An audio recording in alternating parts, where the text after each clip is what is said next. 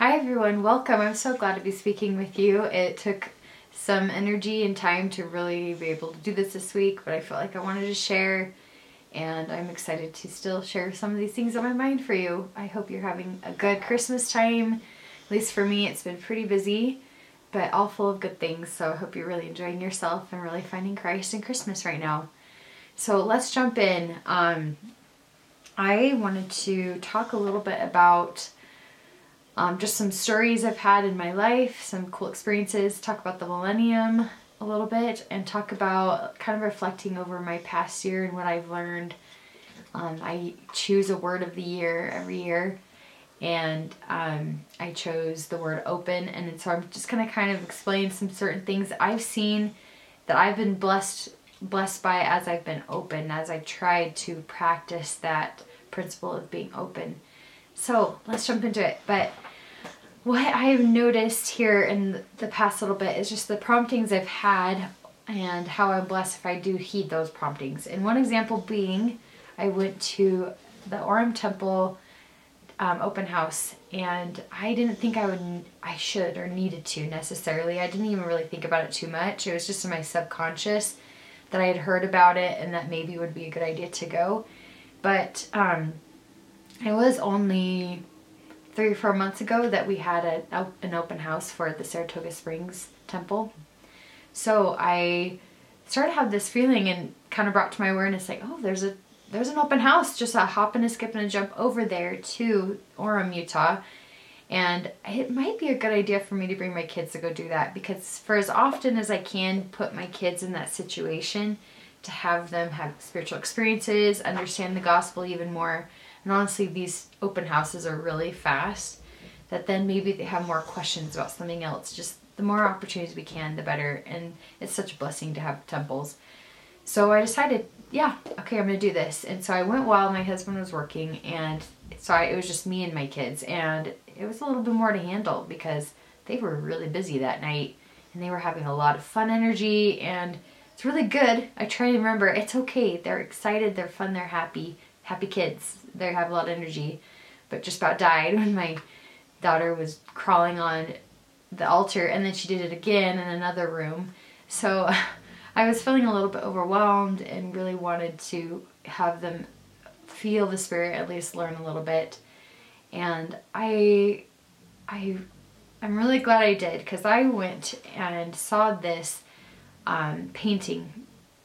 And so there are a couple things. The painting that I saw, and just thinking about all the people there in the temple open house, there was just a ton of people. So starting with the painting. So there's this painting that has been chosen by the church to be the cover of the General Conference addresses. And it is a depiction of the second coming. And from what I believe, and I think many people have come to believe, and probably the artist itself, I've yet to find the name of the artist, is it's a modern depiction of Christ coming, because people are wearing blue jeans in this picture and belts, and they look like they're from the modern time. And it was just so wonderful to be able to get to that spot in the Orem Temple. There's a full depiction of this painting, and it's in the ceiling room waiting area where you wait to go to a wedding or a ceiling. And when I finally saw it, I was floored. I was so excited to see it. I didn't realize it would be in there. And I had noticed this painting before on the church website when they were advertising for General Conference, and just how cool, and the kind of the talk going around. Of course, I love to be a part of the Second Coming dialogue on YouTube.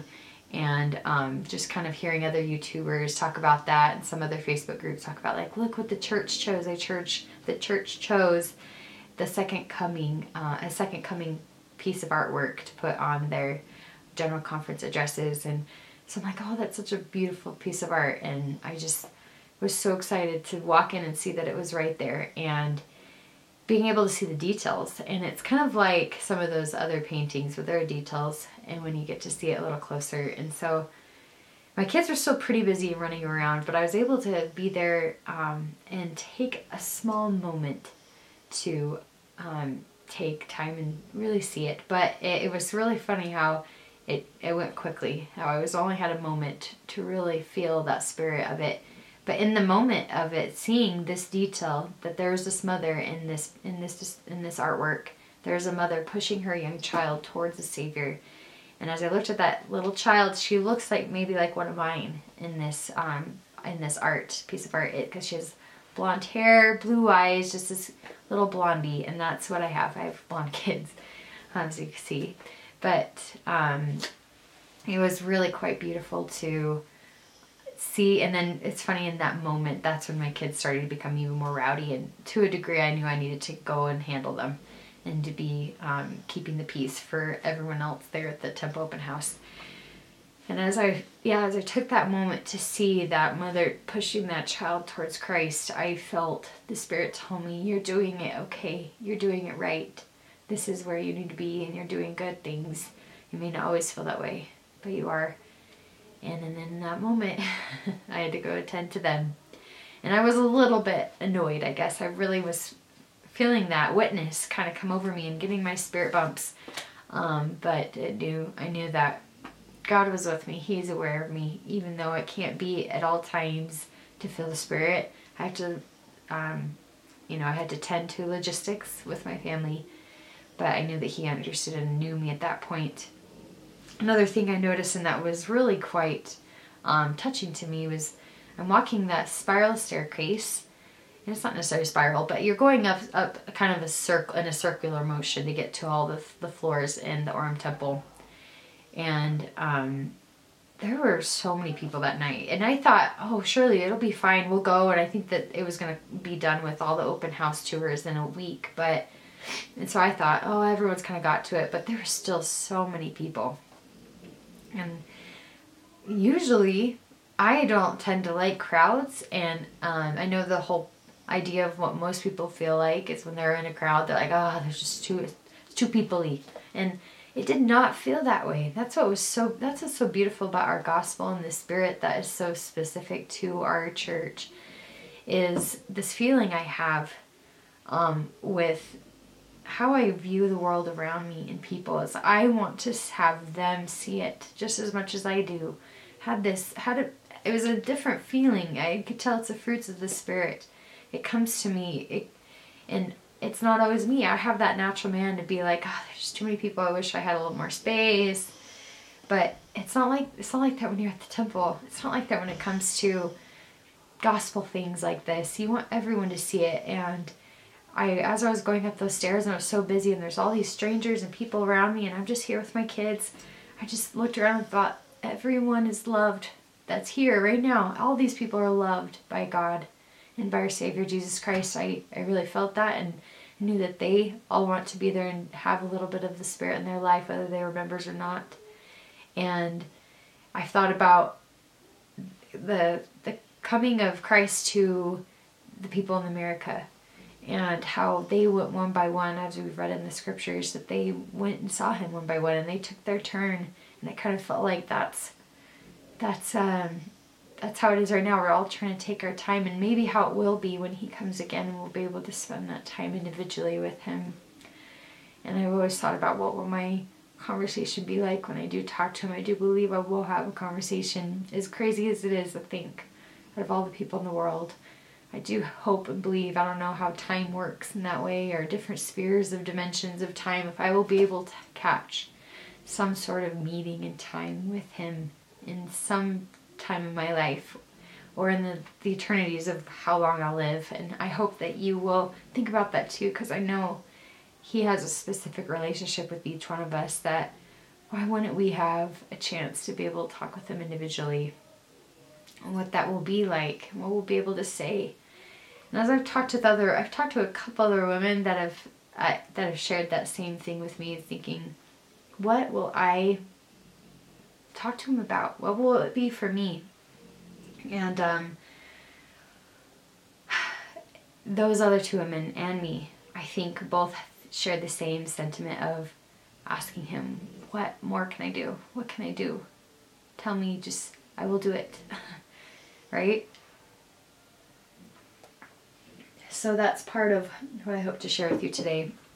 And Another thing, as far as temples go, I went to the temple this week. I've been going weekly, and I had an experience a while back, and if I were to maybe jump into what I've been doing this whole year, I'll jump into an experience that was at a pretty low point within this last year, and thinking how beautiful and wonderful things are now. They're compensatory blessings, absolutely. There's without a doubt these compensatory blessings of what I've had to go through, even just this year, though I haven't always been so vocal about comparative to what I've dealt with in the past of my mental crises. But just for those that are listening to this and have never listened to me before, in the past, in 2020, I went through a crisis of my mental health. Yes, 2020 was hard, but for me, that's just all when it happened. And yes, a lot of people had a hard time, but for me, with all the years of having to have hard family situations of my past, the traumas of that, being in a broken home, also having my husband work so much, my husband and I also being very codependent, having a really hard time with each other sometimes, and getting married young, having children young. I always had this, always had depression with each one of my kids, and it just would not stop in between. It just kept going for years and years. But I finally had to take care of myself in 2020, but it only because it got so low and I was becoming suicidal, and I had to go to a rehab. And I went through lots of different medications, and it still didn't get better. I went to a psych ward, and then it still didn't get better, and then I went to a rehab for a whole month away from my family, and things started to get better and better, and I was just so grateful. Of course, it came in threes, I guess. I went to I went to psych ward, the rehab, and then I had to go to an outpatient program for my eating disorders. And so, because even after that month-long rehab, I was good, but I had fixed and had gotten out of the survival mode that I realized I also had I also had a lot of work to do with my eating, and couldn't even fathom that was really something that was contributing to what I was going through and just my whole body image. So I feel like talking about that, just as I talk about it now, I've talked about it in a little bit, that just feels like a whole different person and all that I had to go through, and I'm so grateful that God has gotten me to this point of being so much better. But it still goes on, right? There's still more that keeps happening, and things that you have to learn, more schooling, I guess. I feel like we come to Earth and we have to do schooling. We're in our PhD program, honestly. And we are to figure out what God really wants us to learn. And sometimes we keep having the same trial because we haven't learned the lesson. Sometimes it's just what it is. I feel like that it could go either way. But for me this year, just kind of zooming in on a particular experience, I was having a very difficult time. And it involved, of course, with us figuring out this homestead. And I felt specific adversary after me for this particular decision and area that I had to figure out and research and really find where we need to be for our home. God cares about it, and I feel like it's equivalent to temples. Temples sometimes go through a really hard time to actually make it happen, and our homes are like our temples. So it's been a bottleneck for us to really figure this out, and I could tell the adversary is after me, and it almost proves to me, just as I've talked about here, sometimes even with just the small scope of trying to upload some of these videos, it's been hard. And with how hard it is, I could tell the adversary is after me with different things that aren't uploading. The amount of time it took to get it up on my very first video a few weeks ago, it boggled my mind. I knew something was going on. So in that small aspect, even though that took quite a bit of time, this is the huge amount of time over months and the whole year, and over a whole year of working on it and thinking about it for years of wanting to finally do this homestead, that I was at a particular moment that it felt very dire. There was not a good feeling going on. My husband and I were feeling that. I felt like, why do I try? Why does this matter? Well, it's not meant to be. We aren't meant to go anywhere then, I guess. I don't understand why I'm feeling this down. I don't understand why we can't figure this out together and get along, and our desires are so different from each other. And he likes to be in the city, but I don't picture myself in the city. I would be very sad to be away from the city, or in the city for a long time, and I would be very happy to be out in the country. He would be sad to be not near different things, and just trying to figure out where our life will be. And we were having a difficult time, and I could tell, like, there's something really off here with us, and the adversary, and I didn't feel like it was a wrong thing to do. I could just tell it just felt very dire, and there were a lot of feelings of doubt in ourselves. And I went to the temple one time, and I could tell I was gonna have to really wrestle with this adversary on me. And I was in the social room, and I had a sweet girl, probably about my age, just a younger gal coming over. Definitely had some wisdom to her, because she came over. She's like, I feel like I should come over and sit with you. She had probably seen me kind of tearing up there and keeping myself together the best I could. But it meant so much to me. It was very simple, not invasive. Just she was there, and just knowing someone cares right here. And I definitely could tell that as someone that believes in the Savior, that wants to live like him, because she was trying to take his place to do that for me right then and there, physically for me, when he's not here for me right now. But of course he always is, but we are to be his hands, and he was definitely or she was definitely his hands. And I think about different experiences like that throughout my whole last year, and how I was open to being brave to do something like this. And also open to quitting my coaching business and all the time I'd put into that, and being open to following the prompting of being home with the kids more full time, really jumping in and really soaking in this time that they are in their life, and giving my all to my family, my kids, my community, giving my time to other ways that isn't seen by the world as success or getting the money, getting your acclaim. And it was humbling, because part of the coaching was that for me. And I also, it is grunt work to be doing the homemaking things. I don't believe motherhood is the grunt work. I think there's a difference between being the homemaker and being a mother and doing your mothering. It's, our motherhood is a relationship, and it still takes a lot of work, and there's still some grunt days of that, of course. Late night wake ups, staying up late, even with now my 10-year-old being the preteen that he is, he wants to talk more. Even that pillow talk with my husband over trying to figure things out with a particular kid or whatever. That's a relationship side, and that stuff honestly is very difficult, and is the emotional taxing things that people keep warning me about. As lovingly as they are, sometimes it's a little condescending, like, oh, they're so young and sweet now, that if wait till they're teenagers or young adults. And yeah, I understand that it can get really hard, and I've seen it with my own family. I'm the oldest of 6, and so my siblings have gone through a lot, and being young adults and teenagers, my parents have gone through the ringer on things. But still, when they're young like this, it has still been really difficult.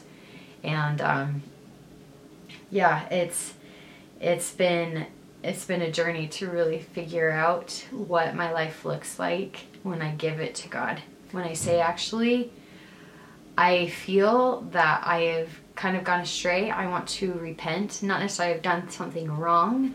I don't think coaching was wrong, but I needed to fully turn myself to God and change and be brave about making those changes. And it still was the right decision, though, in the beginning, to start my business, to start the coaching. And I felt those feelings before of, this is right to do. I prayed about it then, so why would it be wrong now? And it never was necessarily wrong like that, but things have changed, and once you know something, if you don't act on it, you're you're sinning against it. You're going against a prompting and a feeling that you need to evolve out or evolve in, whatever the Spirit's telling you. So as far as those three things of dissolving my business, being a full-time homemaker and mother, doing my whole mother thing that I love, and finding the homestead, that's been my year, and having the word open be what I chose for the year.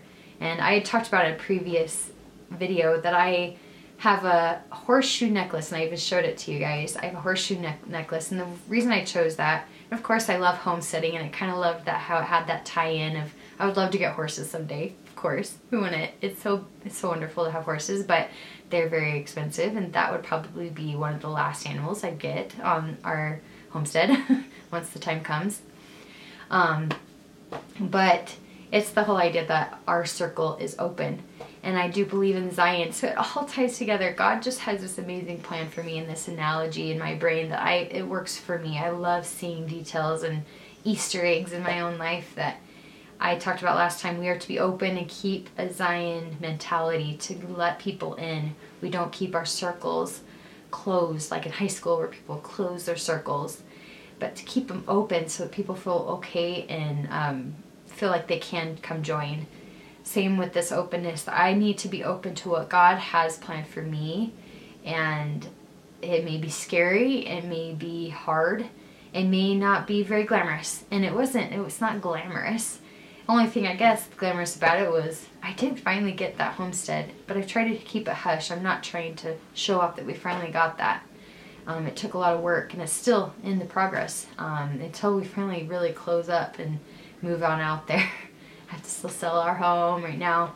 There's a lot of things to do, but it's all about really surrendering our will to Him. And a little bit more, I do want to talk about some things I have learned. And if anyone's listening that has had online business, as far as courses go, the coaching world, anything in that realm, and I know some of you that are listening may be a part of that, because I've been part of these groups with you over these years. I started in 2019 and I was so excited to find that world that I could do something like this at home, and it's something I would love to do to help others. And at first it was for health coaching, and I of course I've always loved health, and I've been generally a healthier person, but I'm not the typical where I'm really thin and fit that bill of being that stereotype of a fitness influencer, a health influencer, but more of just your plain Jane, just trying to help you. I'm a mom, I understand, and I'm trying to help you in any way in my knowledge. I've loved exercise throughout my life. It's my way to keep myself mentally well and physically well to an extent, and again in the ways that I feel like it's not extreme. I like to be outside more for a run or go on a bike ride, and you know, I'm practical too. I'm a mom, I stay home and I have to do a YouTube workout, and so all those things combined, I thought I'd do the coaching with health coaching, and I went to school for it. I had to pay to do that and to certify through them, and I learned a lot, and I did practicing, and I connected with people. I went to a retreat for a few days in Texas and met together with that group and class I was a part of. It was a huge group and class. I want to say it was just like 15 of us. It was about probably 300 different people, 400, and then that I was able to be a part of business groups. As I started to finally launch a business, I needed to learn how to build the websites and the funnels, and to get people to buy and understand how to do copywriting, how to do automations, how to have this client workflow for them once they are on board, and knowing how to do those onboarding calls, knowing how to do all these things. I haven't thought about it in a little while, since it's been a whole year since I've really kind of closed up. But to get a little more into the nitty-gritty, started to feel disingenuous for me what coaching had turned into. That I didn't know if I was ready to take on that kind of battle of really showing to the world or to any clients that I am a different kind of coach comparative to what coaching has become. It's become a money grab. It has become also where people sometimes haven't done the work themselves. It's also has become an influencer saturated coaching world too, where you're also an influencer and also charging really high tickets that I don't believe is right to do, but some people believe the more you put into it, the more you're going to get out of it. I think it's just more stress to get out of it and how it can compromise marriages and the money involved with that. And I mean, it's been a lot of eye-opening things, and how there is it has a little bit of a cult feeling with how they go to retreats and they do things all together quite often, and they are doing those masterminds that are great and fine, and there can be the good in that, and I hope anyone listening doesn't think I'm against that. It's just I believe in everything there is gray. I don't believe in the black and white. I know there is still some really great good to be done in it. But for me, and I'm allowed to feel that because this is what I am putting on to my own channel, talking about my feelings, I feel that to be the case for me. That there is just this feeling I am not wanting to be a part of for me anymore. And I guess part of also the prosperity preaching, I guess, is these things have happened through time. And I mean, it was about 20 or 30 years ago where there were prosperity preachers of, those big churches. I'm only trying to say that as an example, that it's kind of the same thing that we're doing now, except it's online. And that, yes, you can make a lot. You do this, you do these things right. You kind of sell your soul to it, but you can make it work. And yes, it can work for some people, where they're able to work at home and have that wonderful life with their kids at home, not having their own boss, making really great money. However, it wasn't working out for me, and I can keep beating a dead horse, but I knew I needed to make that decision and be bold. And it was only a few weeks ago, or no, last week, where, sorry, my dog is over here, my English bulldog, so he snores loud.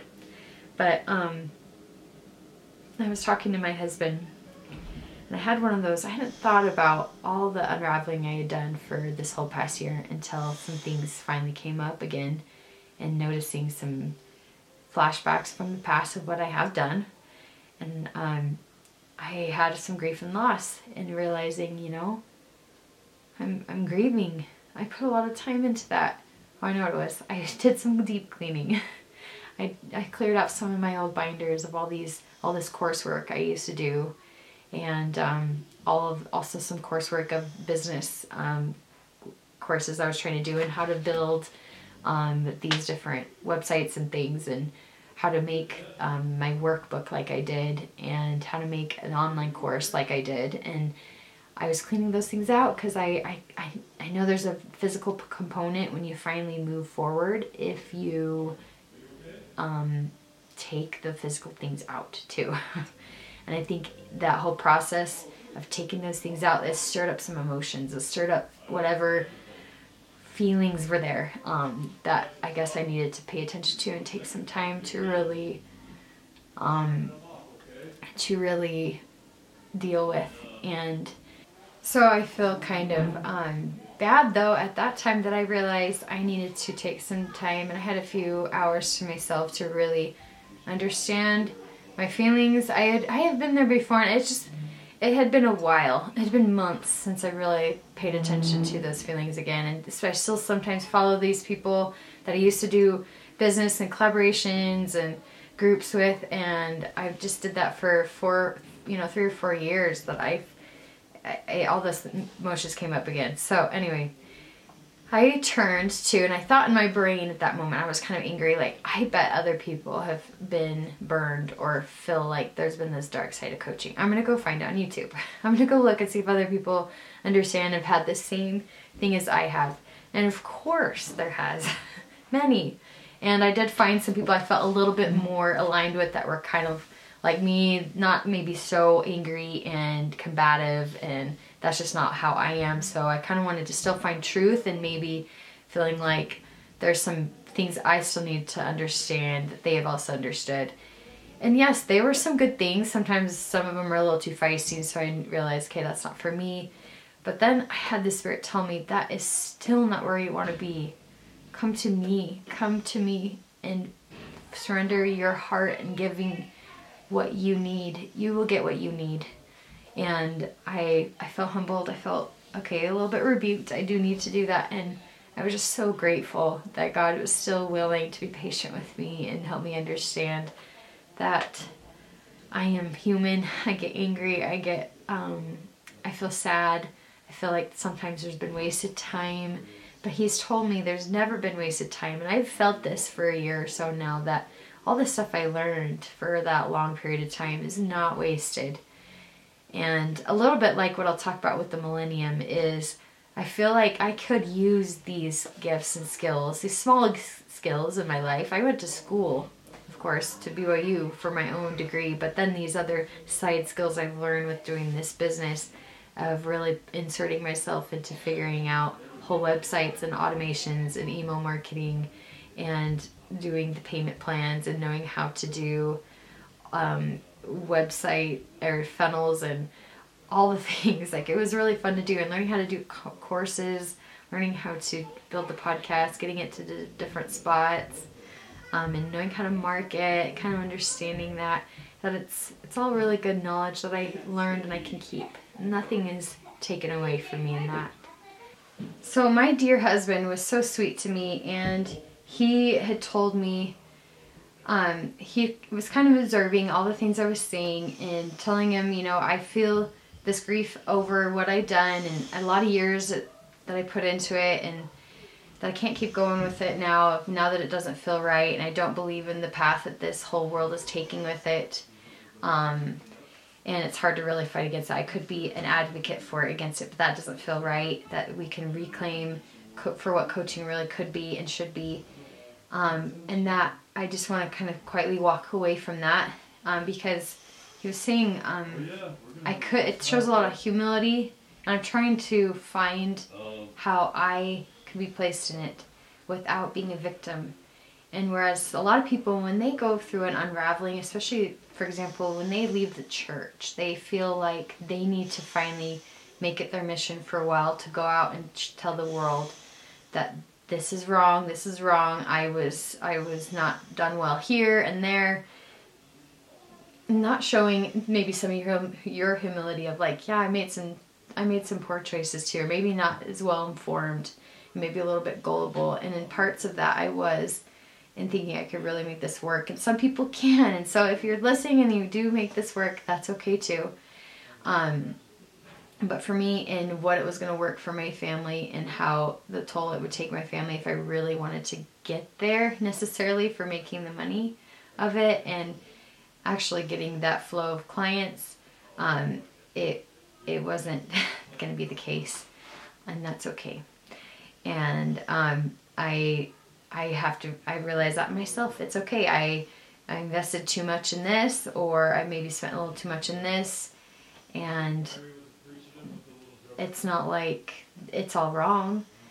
It's just, for me, it's not right. And yeah, there are some parts of it that aren't right, and I'm going to quietly move forward and use my time and energy towards other things, and not just towards debunking it and trying to prove it wrong. And it's a lot of times that way with people who leave the church, how they can't leave it alone. They have to keep fighting against it. So he was really sweet to me on that. And I just believe that there's the black and white. There's not the black and white, and that we're in the gray most of the time in life. And yeah, so that's kind of some of my thoughts towards that. And it's just been really hard to step away from that when I still sometimes see some of those similar people again.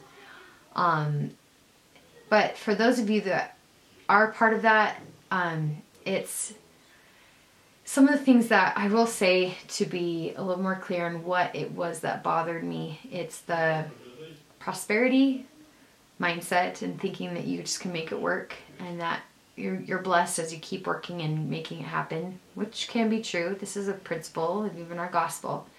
But it kind of goes with this idea of prosperity, if you've ever heard of prosperity preachers, in Deep South. And this is kind of along the lines of like Rachel Hollis. And I used to watch and listen to and read her books. And she was during that time when I was trying to make this happen for me, my own business. And I really liked her, but I had also seen she had kind of taken a turn and her family life was not doing well. And she just seemed a little bit off, and there were some things that she would say that wasn't very aligned with what I knew her to be before. So she was kind of changing and thinking she was better than people, and even said it that blatantly. So it kind of was a little bit sour tasting. But this whole idea of the prosperity preaching that, you can do it all, you can make it work, you can work from home, you can have the kids, you can be near your kids, which is all great blessings, but sometimes it's just not the case to have all those things to a point where you're not realizing your own realities and what it will take to get to that point. And sometimes they do that in order to promise and bring you into a program that you will get that promise if you just invest a little bit more. It's not, I feel like, up to us to make our prosperity grow. It's up to God. We try, we make it go, we make it start, but God is really in it, and He needs to be helping you through. And it's a lot of times people just think it's gonna happen if we just push our way forward and go and go and go, and it's keep marketing, keep putting more vulnerability out there, keep being a lot of time into it. It kind of felt a little bit of a cult following with the group, even amongst the LDS group of the coaches. It just felt a little bit of a too much of a tight-knit feeling that didn't feel as expounding on the gospel principles. When they clearly can use their platform to be saying more of those gospel principles, they kind of leave it out, use more of the psychology terms. I didn't really believe in that. They had some good that they could do in that, and they don't.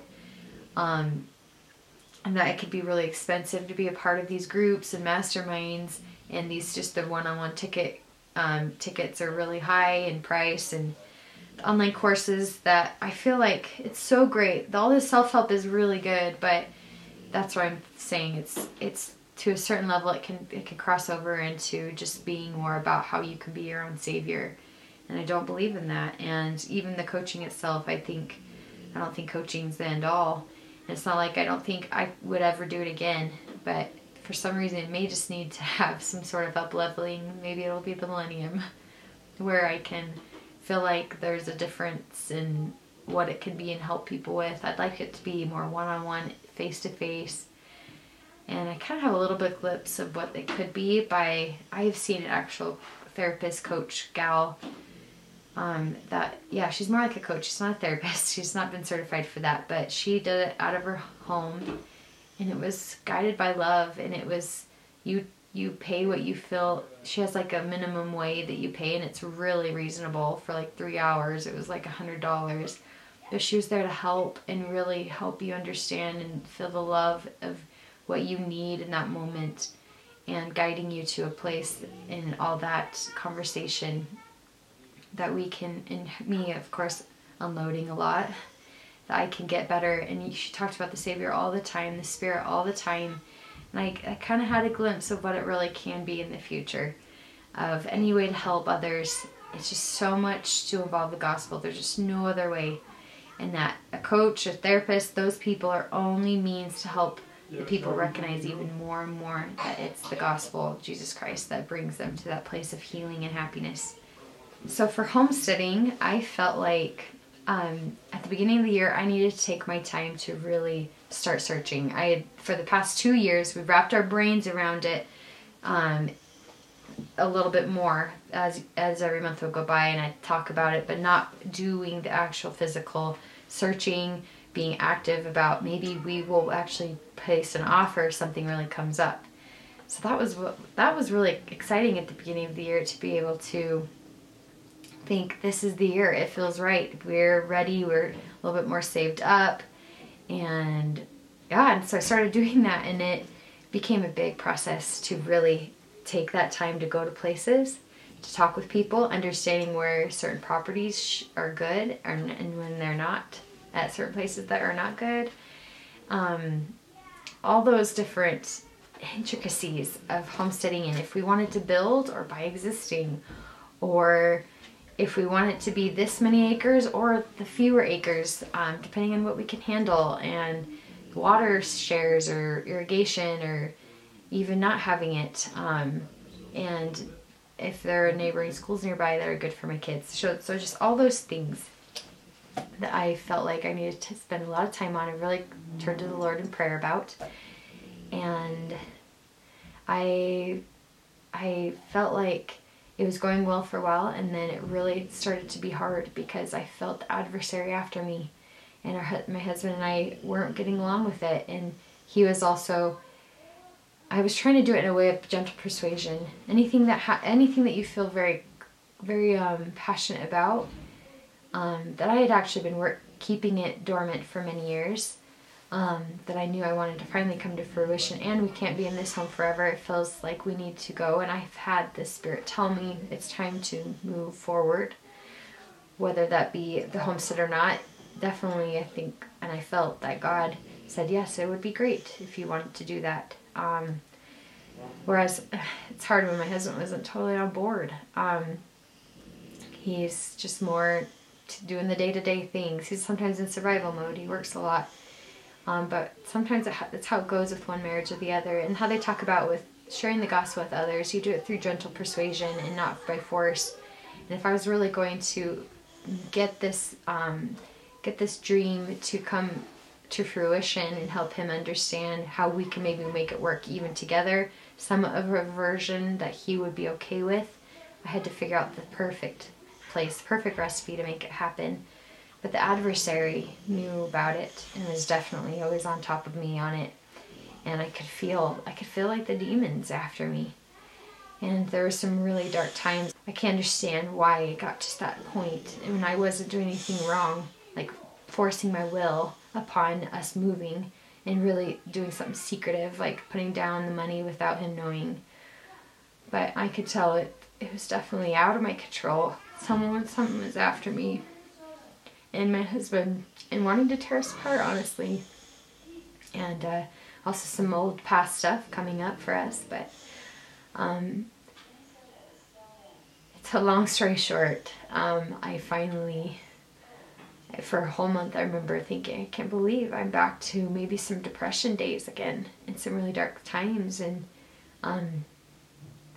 it finally came to a point where it let up, and I felt that things were becoming better for us. And I even just stopped the looking altogether. I'm like, I'm not going to look anymore. If it's really going to divide us, and if I'm really even feeling this depressed and not feeling like I'm worth it, then I'm just not. But it finally did let up, and I felt God tell me, and I had to be very humble through it. I just had to keep trying to rely on Him, and how I interacted with Him. And I finally got to that point where God was happy with me, knowing that I had passed some sort of test. Whether he put me through it or the adversary, I don't know. But I felt Him tell me, you did a good job. You did so well. And that was very encouraging to me to know that He's been with me the whole time. And it can happen as you just keep pressing forward. And even when it feels really dark and you just don't understand why. And sometimes I feel like I should feel like I've won the lottery of life. I do have a good husband. I do have a beautiful family. I do have a good place to live. But sometimes there's just more beyond the veil than we can understand. And I know that to be true. It's not to be any testimony for us to not do our best and know that we're just dealing with demons, and that's just why we have life the way we do. But to keep trying, but so that combination, me still trying and also believing and knowing there's something beyond it that I have to be cognizant of. That it all came together, and He has given me those compensatory blessings right now. And I was open to being instructed and learning and trying to learn that lesson and be humble and fasting and praying and trying to wait for it to let up those feelings. And it did. Being open led me to have those blessings come back, and I was just so grateful for that. And lastly, I wanted to talk a little bit about homemaking, because through all this year of unraveling the business, the fun of still looking for the homestead, even though it sounds like it was just really hard, it was still fun. It was hard, but it's been fun, and we are building right now. Our builder is doing it for us, and it's been beautiful. You can hear them right now. I wake up in the morning thinking more outside to them and to how I can help these little ones and help bring them closer to Christ, like I talked to you in that time before. And it's so, like they say, it's more blessed to give than to receive, and that's how we're thinking about right now with Christmas time, right? That as I keep giving, and there's a lot of giving and a lot of sacrifice, that it's worth it. And there's those beautiful moments that you could tell it's been worth it. And I am busy doing the housework. I have to make sure our animals are taken care of. We have a couple of pets. I have to do the yard work. I have to go get the mail. I have to go do the groceries.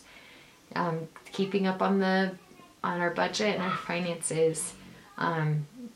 Working on my calling, trying to be neighborly with those around me here in this neighborhood.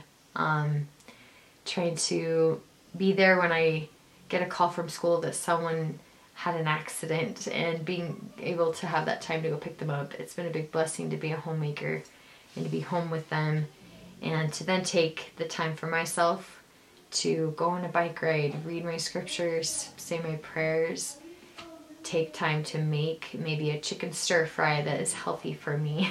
Things like that, I wasn't as well able to do when I was working with the coaching. Of course, if I have more time, it's going to always lead to some better things for self-care and better for my family.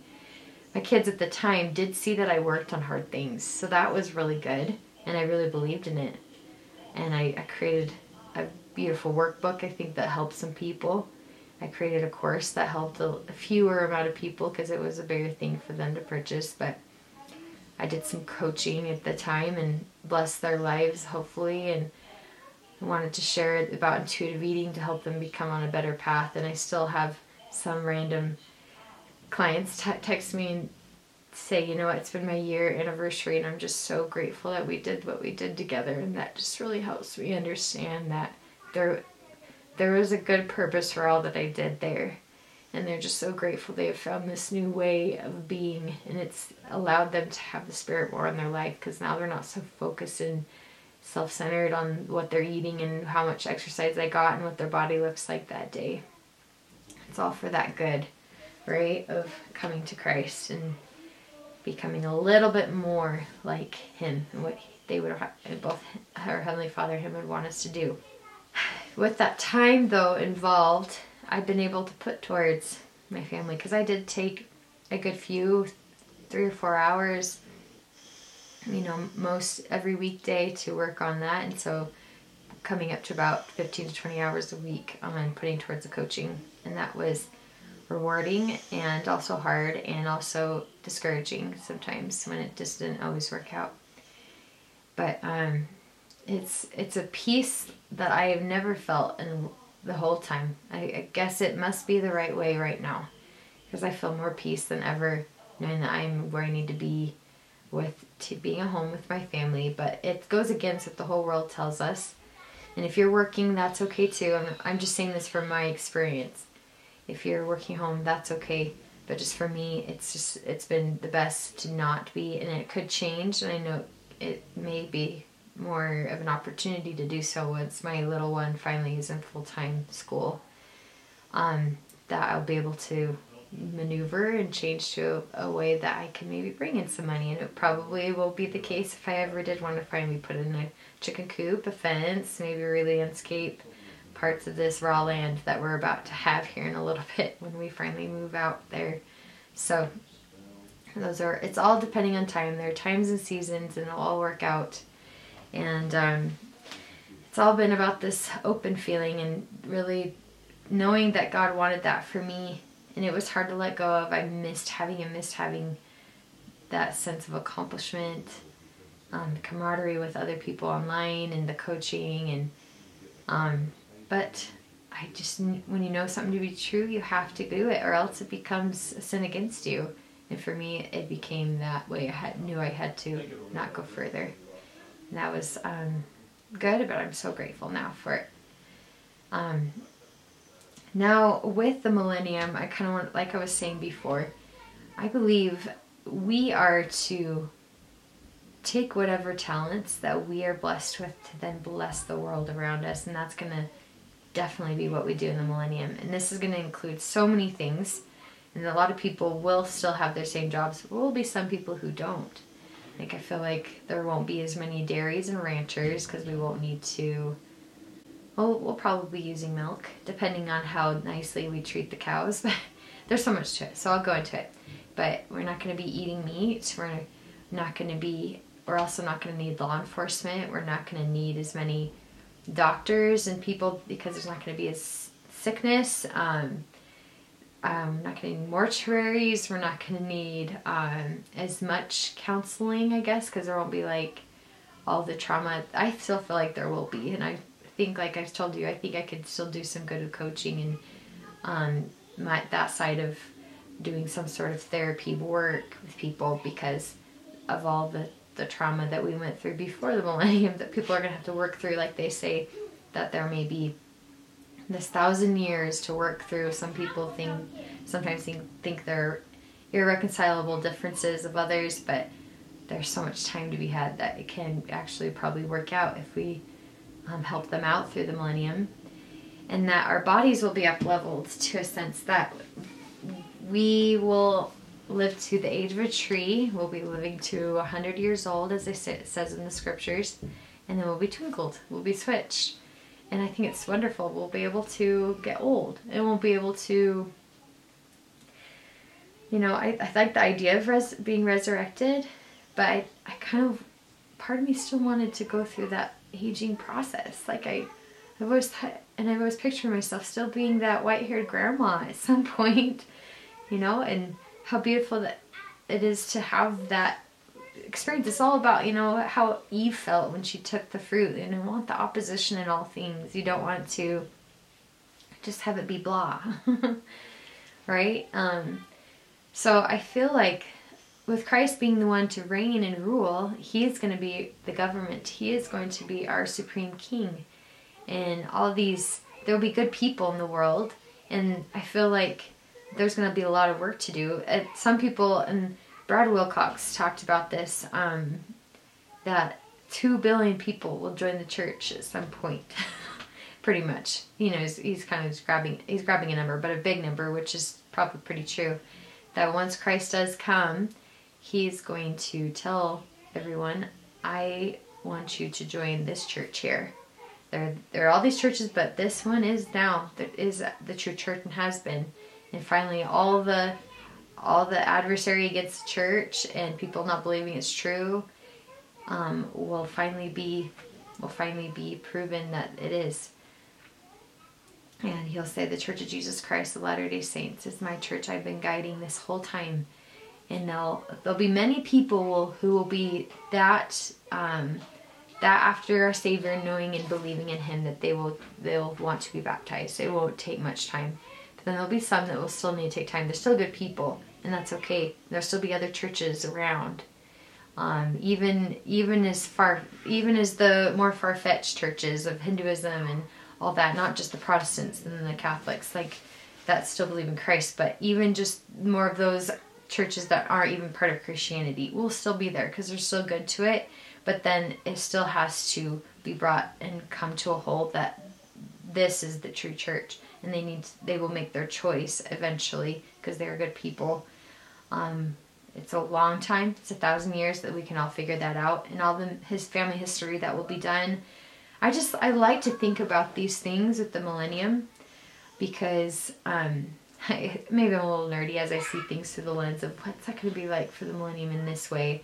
Like the other day I went to the movies and I went and saw the movie The Shift, and I really liked it, and it was cleaner than all the movies ever, like when it involves a dystopian world and has some drama and action.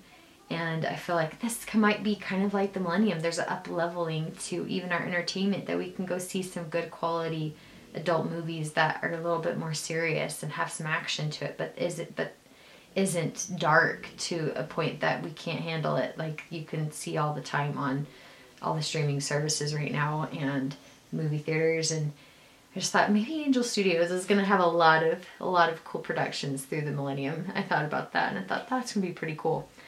And any other production companies that may come forward and, be able to give us that entertainment during that time, because they will inspire us and make us want to become better. Maybe I should talk more about The Shift sometime. That was a really good movie. But I'm trying to talk about it in the sense that it's going to happen. Having us really believe that this will happen. The Savior is coming, and when He comes, thus that we also, if we really believe that, we also really believe that there will be a millennium after. Whether we made it through all the calamities, we don't know. I don't know what is to come. There may be a lot of hardships before that point when He finally comes and we have the millennium. But then, whether I made it through and then I lived through the millennium, or I'm resurrected and then I lived through the millennium. And either way, it's going to be beautiful, and we're going to be there, right? I'm hoping so. I'm really hoping I can make it to that point. And that it gives me inspiration and hope. I guess it's not just about talking about it for the fun of it. It's really tactile. It's something that it's helped me see and know that it's a reality, that even what I'm doing and using my time for today is preparing me for being a Zion person that lives in a millennium, that lives and uses even 1,000 years. As much as that time is a lot, and I'll be just fine with the amount of time I have, that I'll still want to use every minute of it as good, and using it wisely. And so that's kind of what I wanted to share today, as far as the millennium goes. Anything else? I think there was this here, as far as some careers and ideas go. Oh, this is what I want to share. As far as why I also think the millennium is closer, is because of the way the church is changing things right now, and has been for the past 5-6 years. It's been ever since President Nelson has been a prophet. He's been very progressive, and has obviously been led by the Lord to know what we can do to prepare for the second coming, prepare for the millennium, to prepare for how we're going to handle 2 billion people joining the church in one day. But part of that I've seen is so I'll start with most recent. So the manuals for the Come Follow Me has all turned into one manual, whereas before it would be 4 different manuals. There would be the primary, the individual and families, the adults like Sunday school, and then youth. Am I getting that right? Tell me if I'm wrong and correct me in the comments. But there's those 4 manuals for all the people. And the church had to do 4 different manuals, and in like 70 different languages, which turns out to be so many different publications.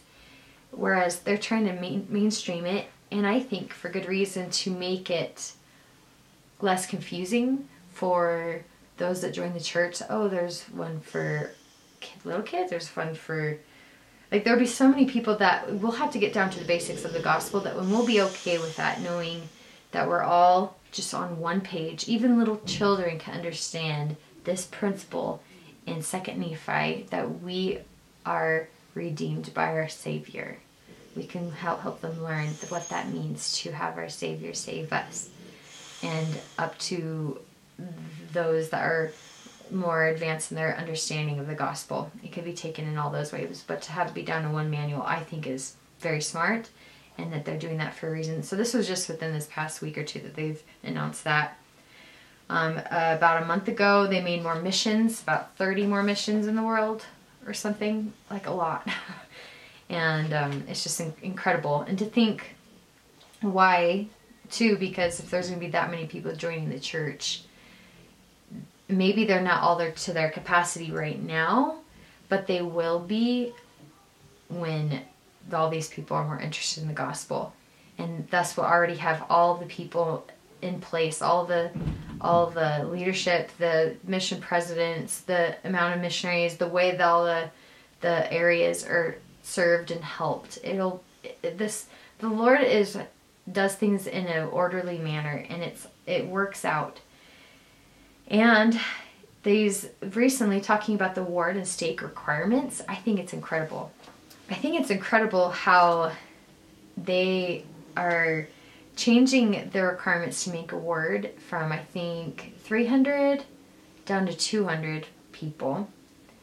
And now it always had to be that there needed to be 20 different priesthood holders, but they're just bringing that amount of people lower, and with stakes as well, that there needed to be 3,000 before, now there needs to be 2,000 make a stake. Thus, again, I feel like that's something preparing for us for the millennium, that we will just have so many people in an area, we'll need to make them smaller so we can really group people well enough and take care of who those new members are, and to teach them and bring those people to the gospel and to our Savior.